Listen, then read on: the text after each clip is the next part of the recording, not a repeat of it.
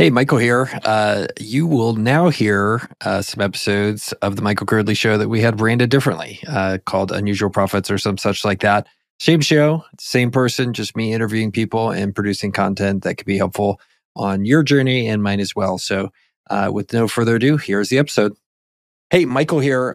Sponsor for today's show is actually a product that I'm a part of called DM Bridge. And what DM Bridge is a service that we built to solve the problem that Twitter's direct messaging functionality is a total mess. So we built DM Bridge to help you fix that. A lot of the other solutions do things like requiring you to install a whole nother inbox. We didn't want another inbox, so we created DM Bridge. And what it does is it takes all of your Twitter DMs and has them appear inside of your email inbox. So you can reply to them just like it's a regular email. You see them just like it's a regular email. You can search them later like it's one of your regular emails, all just by using DM Bridge. So we're currently live with the product. Would love for you to sign up and become a customer and check it out. So you can find that at dmbridge.app and go on there, put in your name, and be either part of the beta or join us as part of the live use of the product. And again, check it out, dmbridge.app.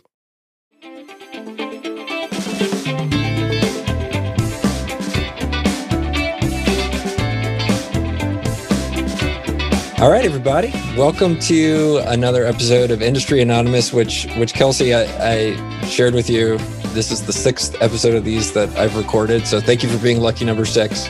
But I may have to change the name of the podcast because nobody has wanted to be anonymous yet. So we're on Zoom here. I was going to wear a ski mask when the camera came on just to really set the mood. I could tell you I would deserve that. That would be perfect. So, well, cool. Well, thanks for making time for those of you that might be first-time listeners. This is a podcast where I interview people that are experts, usually operators in niche and interesting industries and markets, usually in the small business space. So, Kelsey, super excited to have you today. So thanks for making some time. Thanks for having me. Yeah.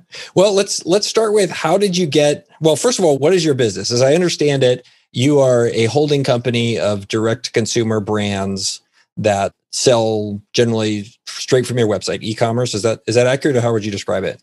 That is accurate. So I'll zoom out and just give you the quick backstory. So 365 Holdings is owned by myself, my business partner, Justin. Two of us have been doing business together for about a decade now. It started with various small local service businesses and got to the point about 4 years ago where we saved up enough money to take out an SBA loan and buy our first e-commerce business. If you look at some of the content we put out today about kind of our thesis and our view on the world and what we're trying to do, it's much more polished now than it was 4 years ago when we bought the first one. What we want to be today at 365 is kind of a permanent home for small brands. So when an owner or founder of an e-commerce business is looking for a great acquirer, we want to kind of check all the boxes as a perfect home for that brand to live for a long time. We have a focus on vertical integration. So we're building out a big team and trying to own all the important resources needed in-house with our own staff. And we have a long-term view of holding these brands for measures in decades, not measures in months or years. Right. So to go back a bit to your starting point, so it was a decade or so ago, and you guys took out an SBA loan, which is a government small business administration loan. So I guess a 7A loan is what they are technically. Is that right? Yeah. So that loan was 4 years ago when we really focused on e-com, but our relationship for Justin and I goes back a long time. And those were businesses that were so small that we didn't need a loan to buy them as young, scrappy entrepreneurs. Yeah. Well, great. And so what was the first business that you guys acquired? Can you tell me the story of that? For sure. So we bought a franchise of a networking business called AmSpirit Business Connections. So if you've ever been to a local coffee shop and you see the realtor and the mortgage guy and the accountant and a bunch of small local business people all talking and exchanging leads or referrals to potential customers, we ran a franchise business focused on that business model. I was a business broker at the time. He was a financial advisor. Networking was what we were told we needed to do to be successful. So I figured, all right, well, we'll go buy a networking business and we'll kind of double dip. We'll get paid to meet people. Fascinating. What was the name of that again? Yeah, it's called AmSpirit Business Connections, based in Columbus, Ohio. Yeah, short for American Spirit. Basically, the idea being the members are salespeople, business owners, entrepreneurs, folks that are self-employed, kind of the backbone of the American spirit of what kind of drives this country. Got it. And are you guys still in that business today? Because I don't see it on your website. No, we sold that years ago. There's been more LLCs and brands than you can easily find on our website or our LinkedIn backgrounds.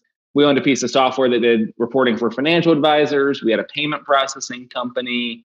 We once thought we were going to get into the senior living business and buy some real estate. We tried a number of things over the years, really focused around local kind of service businesses. And then that SBA 7A loan that bought the first e-commerce business really set up everything that exists today. And so we've since sold or divested all of those other lines of business and are just focused purely on 365 and its e-commerce brands. Got it. And so what was the first e-commerce brand that you bought? Yeah, so today it's been rebranded a few times, but today it's Steel River. So we make outdoors gear. Probably you and all your friends there in Texas would be great customers. Pocket knives, backpacks, machetes, lanterns, flashlights, paracord, kind of focus on the outdoors kind of adventure market. Yeah. And then so walk me through how Steel River works as a business. So that's just a website, you're running ads, and then you're selling people custom gear that you have created for your brand. Is that kind of how it all ties together? Or is there something I'm missing there? Yeah, so we're a private label manufacturer. So all the designs are our own. We're not buying somebody else's product to retail. We're developing our own.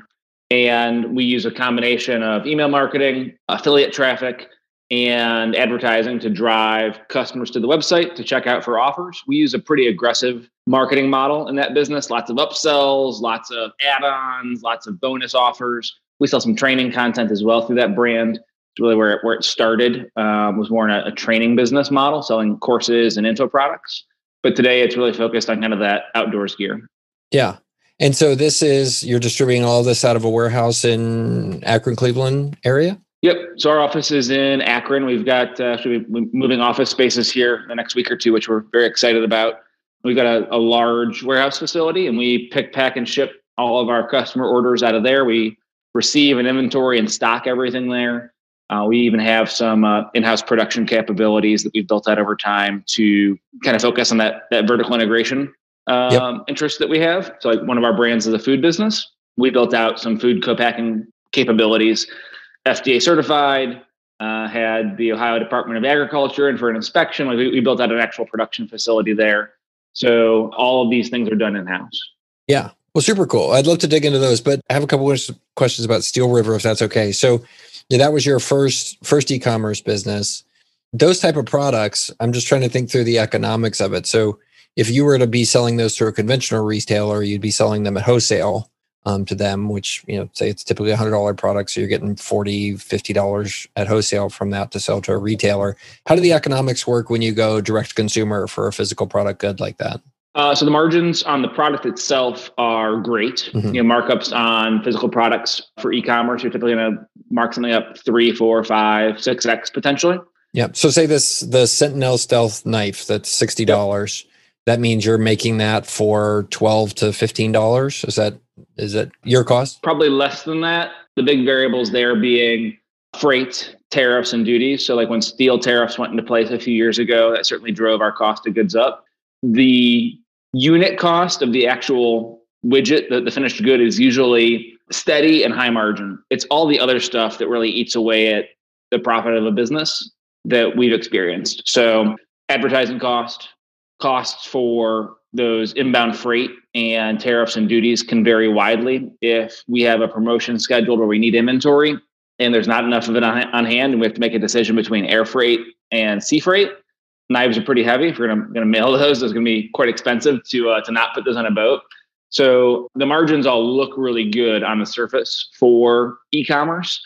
When you really dive into the cost of acquiring customers, all the other packaging costs, shipping outbound to fulfill an order and paying DHL or USPS or FedEx or the post office, those are much more the cost drivers than the actual finished good.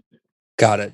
And you're sourcing these directly from China for, say, this knife or the pen or? Yep. So across the business, we've got, 50 or 60 suppliers. Steel River is definitely import heavy. Most of that's coming from China. Our other brands have a mix of China, stateside, Canada, Pakistan, elsewhere. Yeah. Super interesting. And then I guess there's an inflection point where for a business like this, if you're shipping less than a container load or less than a 20-foot container load, that's where you start to have challenges with shipping and stuff like that you're talking about. So getting your brand to a point where you're bringing in enough throughput, right? You're doing enough throughput of sales to where you can bring in a few containers a year or more of these things. Seems like that's where your cost per unit can go way down, given shipping, I guess, is $10,000 a container these days from Shanghai to the US. Is that how you think about it? You got to there's economies of scale. You got to get to a certain size to make it work. That's definitely one driver. I don't think that's the main cost driver. And what is the main cost driver? Advertising cost or? Advertising cost. And I would say, I'm trying to think of the best way to explain this, the impact of building a business. So we're really focused on a brand, right? We want to buy businesses that are built around an end market, and they're going to have a lot of products in their catalog because they want to focus on the customers in that market and meet all their needs with all the different products they can sell. You can't necessarily have your end goal just be filling a container load of products from China to optimize your margin when there's so many other problems to solve around the customer journey. Mm-hmm. Email marketing, advertising, product page development on the website with landing pages, iterating on products. You might not want a whole container load of a product because it might be the first time you're doing it and you need to make different sizes, different shapes, different colors, variations. If you're really doing a high volume bulk product business, maybe you're focused on like selling a SKU on Amazon, that's probably a much more important driver to move towards. For us, the drivers are probably much more around iterating on customer development and really understanding what customers actually want moves the needle for us farther and faster than shaving our shipping cost by $1 per unit. Yeah, and I guess that comes back to kind of this idea that these are really high gross margin items, deservedly so. I mean, they look high quality from their website, but where the battle is getting won is not on the cost side. It's getting won in the trenches, right, so to speak, around understanding your customer, the marketing channels, all that kind of stuff. Coupled with the fact that I don't know how many people necessarily pay full price for the products, right? There's a lot of couponing, discounts, sales. Even strong brands are expected to run promotions. Yeah, super interesting. Cool. So love to dig into, you have other brands. How do you think about like a brand like Steel River and your niche of staying outside of kind of the pure FBA space? So it feels like there's the rebels and then there's the people in FBA. So FBA is the Fulfillment by Amazon people that are Amazon first brands tied to the Amazon platform. But then you're on the rebel side where like you're direct to consumer commerce and avoiding that from day one, just saying we're gonna be a rebel. So how do you think about what sort of things are appropriate for FBA and what sort of things are appropriate for the rebel universe? I think I would analyze it maybe slightly different than appropriate for, and maybe say, what are the aspirations of the business you're trying to build? Mm-hmm. If you're trying to build a business around product, and there is search volume for product on Amazon, you can go do demand capture. Mm-hmm. Amazon has customers, they're typing in keywords. You can architect a great product, build a great listing page with optimized images and descriptions. You can get reviews. You can play the game of, I want to capture demand on the Amazon platform. It's a fantastic game. It's not one that we're playing. There's many people doing it successfully, and it's its own ecosystem. We're playing the brand building game. We want to buy businesses that are built not around the product, but around the end customer. So for Steel River, it's the outdoorsy types. For our Nikki's Diapers brand, it's parents that want to use cloth diapers and kind of practice sustainable parenting. For Cultures for Health, it's a brand that sells products for fermenting foods at home. So you have to be a very particular individual to decide that you want to ferment your own kombucha instead of buying it at the store for $4. There's health drivers, there's lifestyle drivers, there's economic drivers of why you might decide to make that decision. But we're selling a brand and an experience and a lifestyle around people interested in outdoorsy activities, sustainable parenting, fermented foods and cultures. And so we let kind of the customer goals, customer lifestyle, kind of the community around the brand really drive a lot of the brand development, less so than what's ranking well on Amazon this week. So we do a little bit of revenue on Amazon. It's mostly like a catch-all for when somebody's interested in the product, but they'd rather buy it on Amazon because they're a Prime member or whatever the case might be. But our focus is really building those brands that are customer-centric, where we understand the end markets that we serve, and we're building content and community around those markets. and then iterating on great product development that meets the needs of those users. Just a different game. Yeah, super interesting. So just to try to parrot that back, like if I'm thinking about a typical Amazon game player, right? They know that people are looking for step stools, right? And they're going to try to there's a lot more demand capture around that and duking it out around that particular idea. You're inverting that, right? And you're thinking, here's the persona of the customer that we want to go after and their motivation, and then building a brand to just target exactly that. Whereas Amazon, I think, does a pretty bad job of targeting those people at this point, and will continue to do so. That. Yeah. Yep. Very interesting. So digging into the Nicky's diapers business a little bit. So this is obviously targeted a niche of moms. And that's who you're looking at there? This health conscious mom, this eco-friendly mom? Yeah. So the motivations for cloth diapers, one, it's definitely an eco-friendly decision to not fill up landfills with disposable diapers. And two, it is far, far, far less expensive to buy a stash of cloth diapers and make that one-time investment than to just buy disposable diapers for 2 or 3, 4 years for your child. So that life cycle of cost savings is huge for a lot of our customers. And many of them would also identify strongly with the focus on environmentally friendly parenting practices. Those are the two main drivers.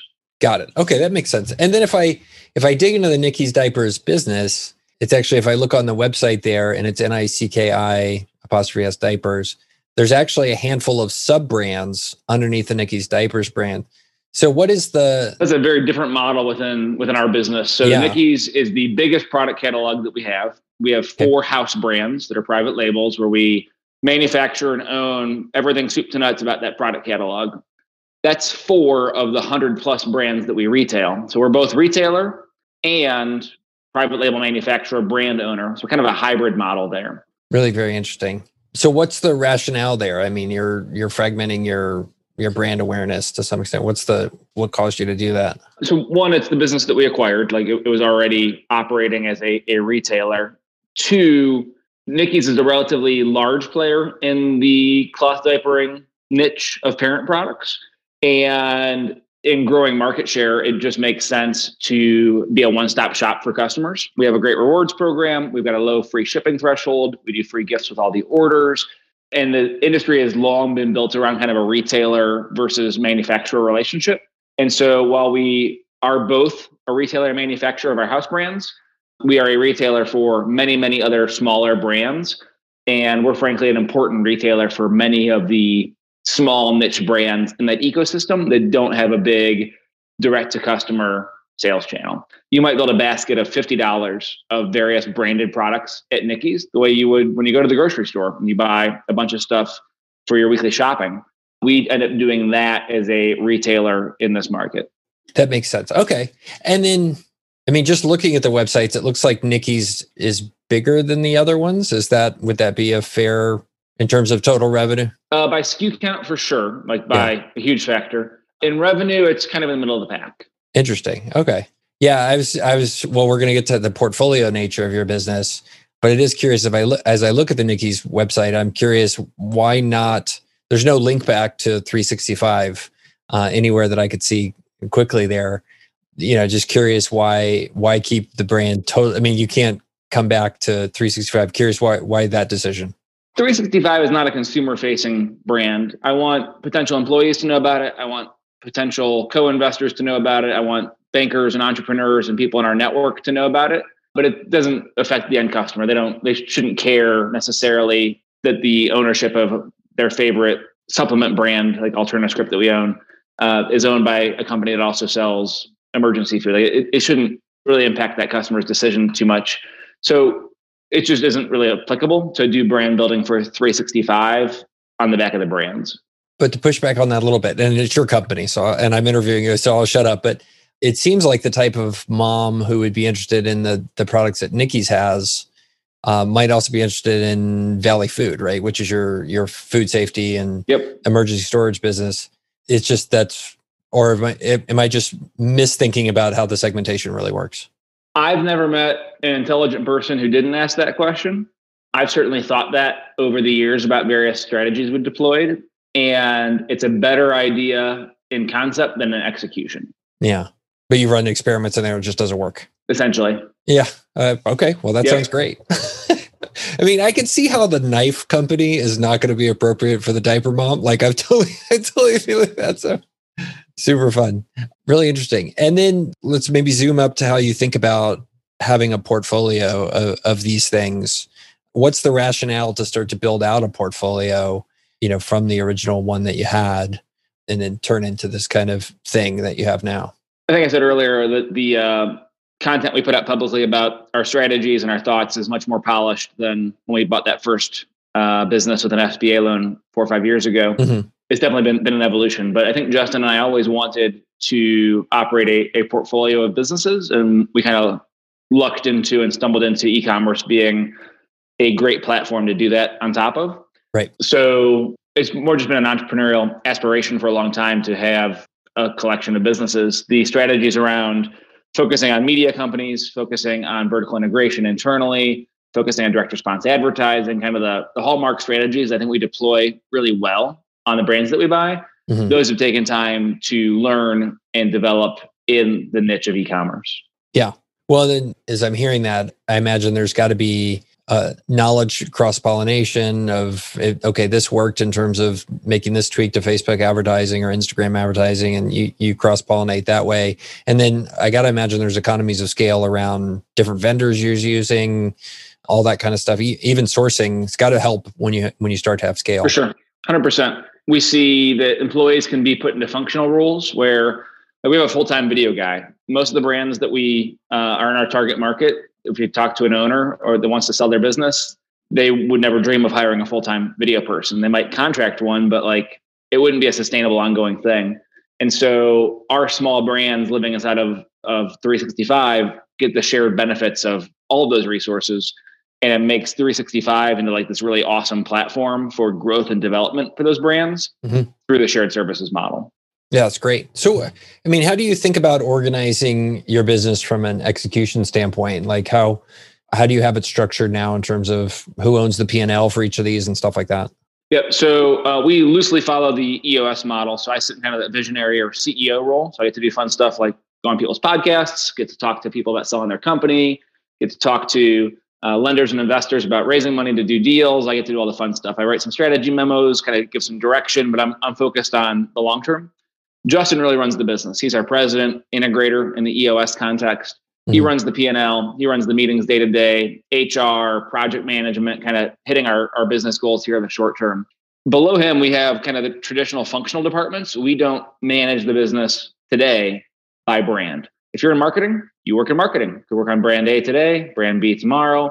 Brand C might need none of your time this week, and brand D might need a lot of it next week. It's going to ebb and flow. So we view the brands internally as lines of business within the 365 ecosystem, and your functional role will have you doing a variety of things this week. Interesting. Okay.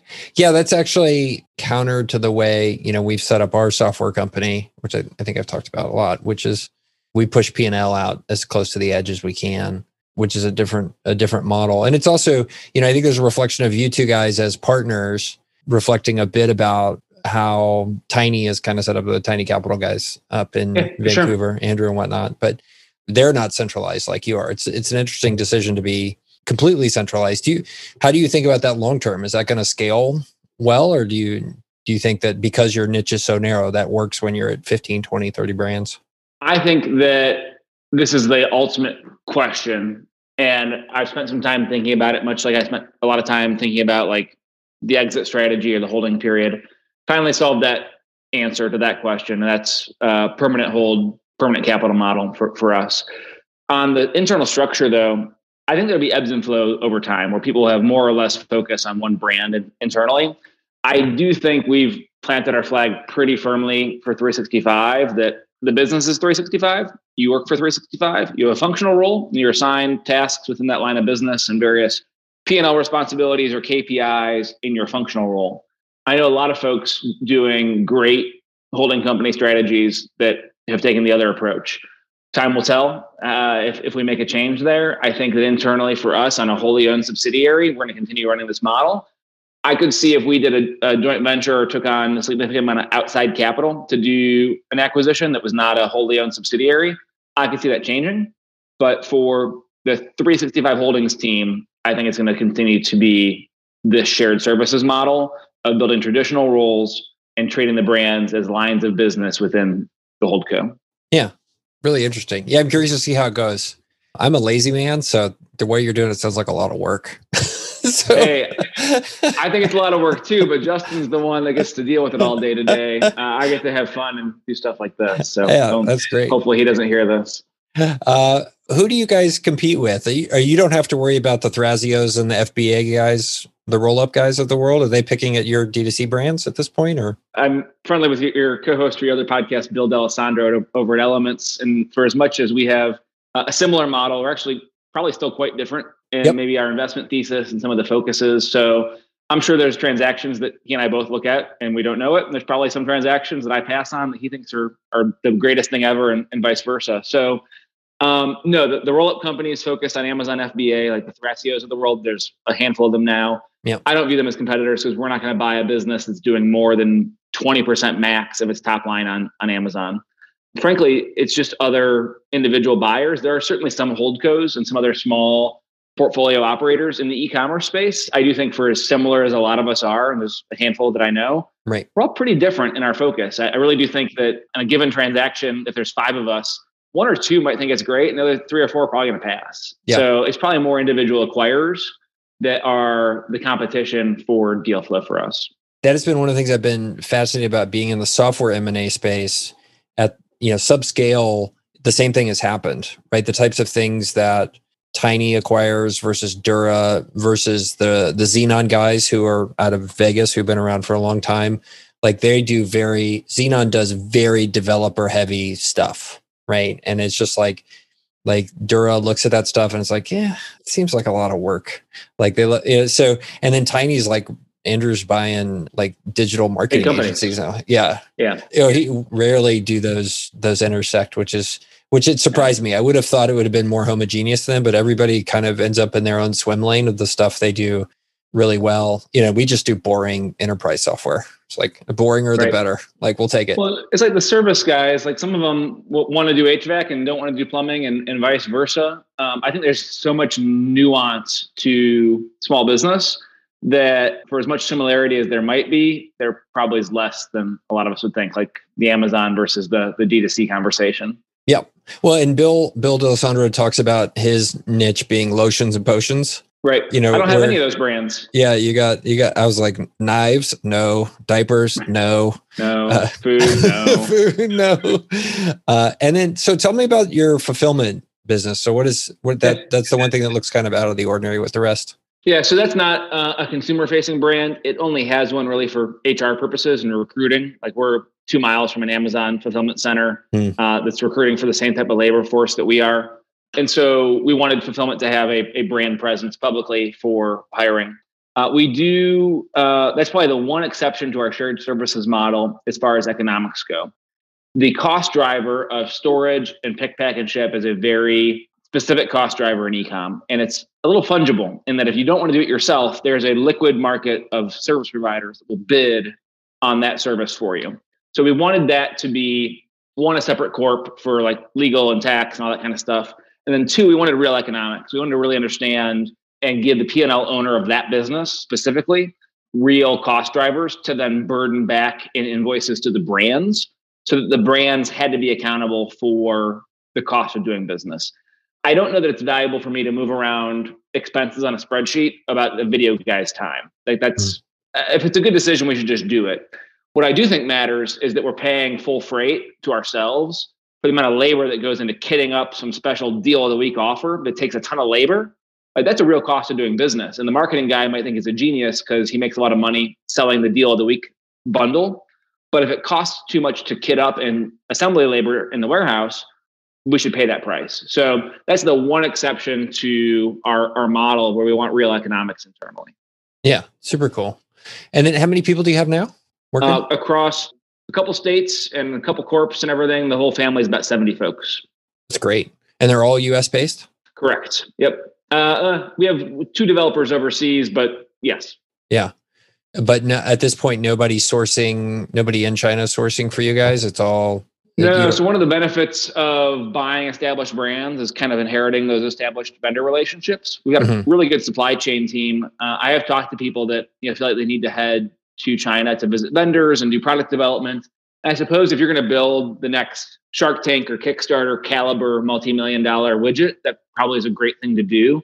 Again, with our focus being more on the customer and kind of iterating around what they need, we can generally do everything we need to remote. And so, no, we haven't needed to do that yet. I think we wanted to make a China trip, and then the pandemic happened, and it may not be on the to-do list here in the short term. I've done it numerous times. The first 3 times were exciting. The last 12 times were like, oh my God, can't believe I have to spend 18 hours on a plane again. Right.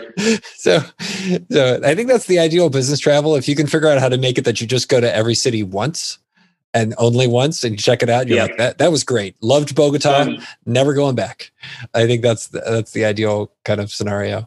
Love it. So risk-wise for this model, so right, I can see on the FBA side, those guys are totally dependent upon Amazon, or if you get into the FedEx route business, you're totally dependent there.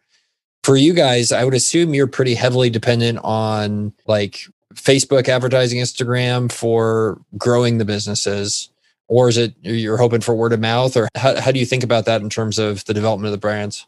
So we do want to have as much diversification as possible. And so back to the Amazon example, like happy to list the products on Amazon, may not invest as heavily there as an Amazon pure play operator would. Right. But getting some diversity to that channel, like that makes sense. In each business, we tend to have kind of a lead customer acquisition channel. Maybe it's SEO and Google PPC. Maybe it's Facebook ads. Maybe it's affiliate traffic. There tends to be a lead in each business of what has the best market for us to do customer acquisition on. We try to deploy best practices across and get diversity there. And sometimes it works, and sometimes there just isn't a market for a given traffic channel in a given business. So the portfolio as a whole is well diversified. Any one business can have a risk of platform changes, like the Facebook ads change recently, the Google ads change that just got announced, I think, yesterday. Certainly, we have Amazon issues with our own small chunk of business there. We really kind of just want to have all the problems and have them diversified as possible and let things kind of ebb and flow. We see last year huge outsized demand in the pandemic for emergency food because people didn't want to go to the grocery store. If there's a consumer slowdown in spending, some of our brands might not do as well. You might not need high-end supplements from our supplements brand if the economy slows down, but maybe you want to buy cloth diapers instead of disposables for your kids. So it's really for us, I think, about diversity. Because if you have any business that's not an Amazon scale, you're going to have some platform risk to somebody. Yep. We just try to have a little bit to all of them and spread it around. That makes sense. As you think about where you guys, I assume, are looking to do future acquisitions, and you talked a bit about raising outside capital in the future, it probably means scaling up and maybe buying some bigger brands. Where do these type of businesses trade? Do they trade as a multiple of revenue? Is it a multiple of EBITDA? Is it a multiple of pro forma EBITDA? How do you think about it from where the market looks at these type of businesses? A multiple of trailing 12 cash flow. Could be EBITDA, could be SDE, depending on the size of the asset. And then the hairy part is typically the net working capital, typically in the form of inventory, sometimes accounts receivable if you have some wholesale business.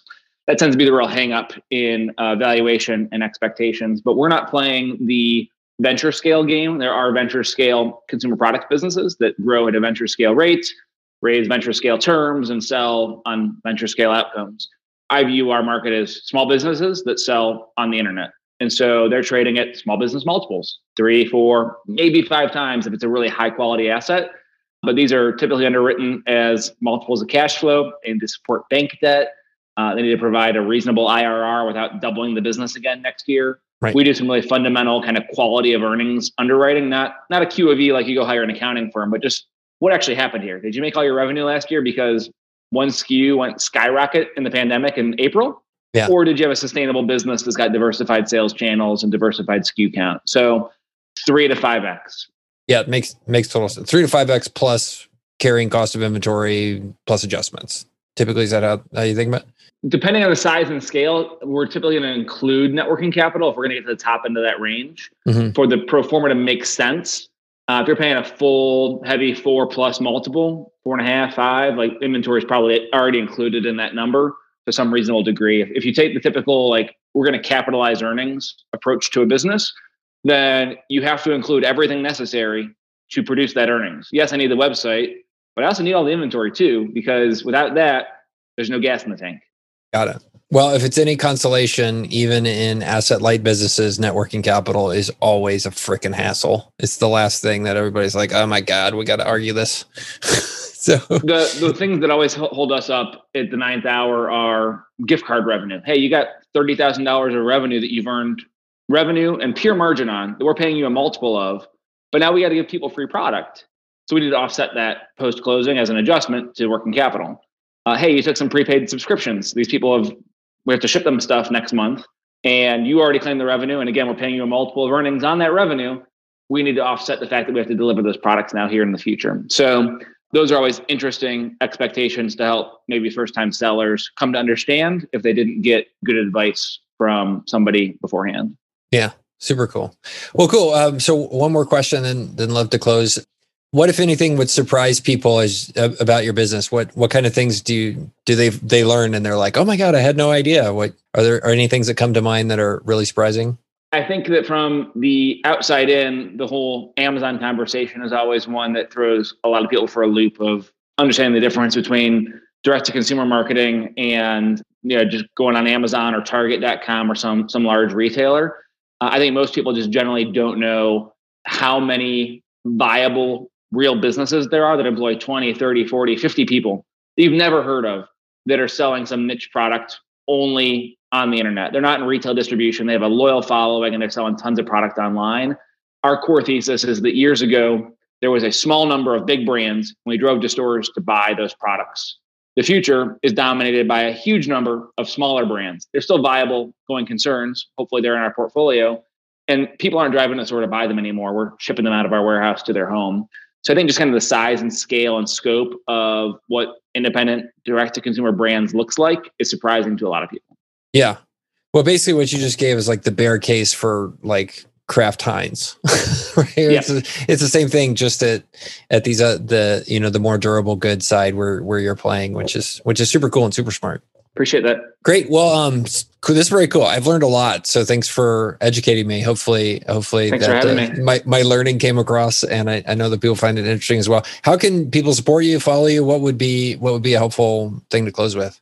For sure. Head to our website, 365-holdings.com. You can sign up for emails there. We send maybe one a month, only interesting things, either new articles, job openings, M&A announcements, opportunities to invest. If we're going to raise capital on something, it'll all be handled through email. So opt in there. If you want to follow me on Twitter, I'm not hard to find. You're usually replying and disagreeing with me. I'm usually arguing with Shirley on some topic. So those two places would probably be best. That's great. Well, great job, Kelsey. Thank you so much. Thanks for having me.